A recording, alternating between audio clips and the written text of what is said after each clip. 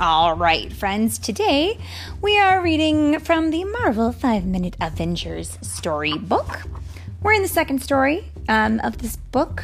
It's called Small Hero, Big Thrills, and it was written by Andy Schmidt. It's illustrated by Ron Lim and Rachel Rosenberg. And it's read today by... It's not read by Mommy and Philip. Read today by Mommy and Ant-Man. What? Mommy and Ant-Man? Oh my goodness, I am your hugest fan. And I think this story might actually have some of you in it. Are you ready? Ant-Man? All right, here we go. Done. You've heard of Captain America and Iron Man, but do you know about Ant-Man? You may have missed him. He's only a few inches tall, but just because he's small doesn't mean he isn't a big hero.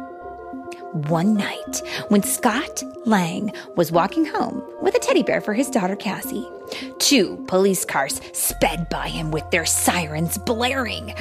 He was close to home and not too happy to see that some sort of crisis was happening near where he and his daughter lived. When he looked where the police were heading, he saw that a band of the Avengers' fiercest foes was loose again. A normal person would have done the sensible thing, run for cover. But Scott Lang had a secret. He was not just a good guy with a young daughter. When he put on his costume, he became Ant-Man! Because I'm Scott Lang. Kid Scott Lang. You're the kid version of Scott Lang. Awesome. I love that. I have a question for you, kid version of Scott Lang. Do you know what a foe is? Just call me Scott Or Lang. just regular Scott Lang? Okay. I mean, just call me Lang. You're Lang. Okay, Lang. Do you know when it says here that there was a band of the Avengers' fiercest foes? What's a foe? I thought you might ask that question. So a foe is an enemy, a bad guy, someone who is no good. And so the fiercest foes are the really bad guys. A whole big group of them. Okay? Ant-Man was no fool, though. He knew he should call for help rather than take on all the foes by himself. He pulled out his phone and called Avengers Tower to report the attack. The Avengers were on their way. Phew, Ant-Man thought. But just as he started to relax, the supervillains were on the move. I can't just let them go, he thought. I've got to do something, even if the Avengers aren't here yet. When Scott thought about Cassie being so close, he got angry. No, he thought. I won't let these bullies get away. I won't allow these bullies to get away. Now, knowing the Avengers would be there soon, Ant-Man jumped into action. All he had to do was slow down the villains until the Avengers arrived, and then the superheroes would help. Ant-Man started with Batroc, a martial arts expert, sporting a tacky yellow or golden purple suit. Even supervillains should dress sharp. And so what does he do with him? In the picture we see... He punches him. Yep. After Batroc, Ant-Man took aim at the biggest villain of the bunch. A giant head with tiny arms and legs called MODOK. But this time, he called out to his flying insect friends and mounted a full assault right at MODOK's eye. Nothing can beat a swarm. So in the picture we see here, he is leading the charge. And he's pointing his finger, and all of the little flying bugs are flying right into MODOK's eye. And does MODOK look happy about that? No, he looks like, ouch. Okay. Just as the other foes were going to turn on Ant-Man, some of the Avengers arrived. Whew. With the Avengers' help, none of the sinister villains would go free. Ant-Man may not have been as strong as Hulk, or flown as fast as Thor, or even had all the cool gadgets that Iron Man did, but he sure was useful when they and some of the other Avengers tracked down the rest of the villains. Let's see who we have to fight next. While the Avengers were going after the other bad guys, Ant-Man, surprisingly, was best suited to take on Ultron by himself. The other Avengers couldn't crack Ultron's sturdy armor, but the tiniest hero didn't even have to try.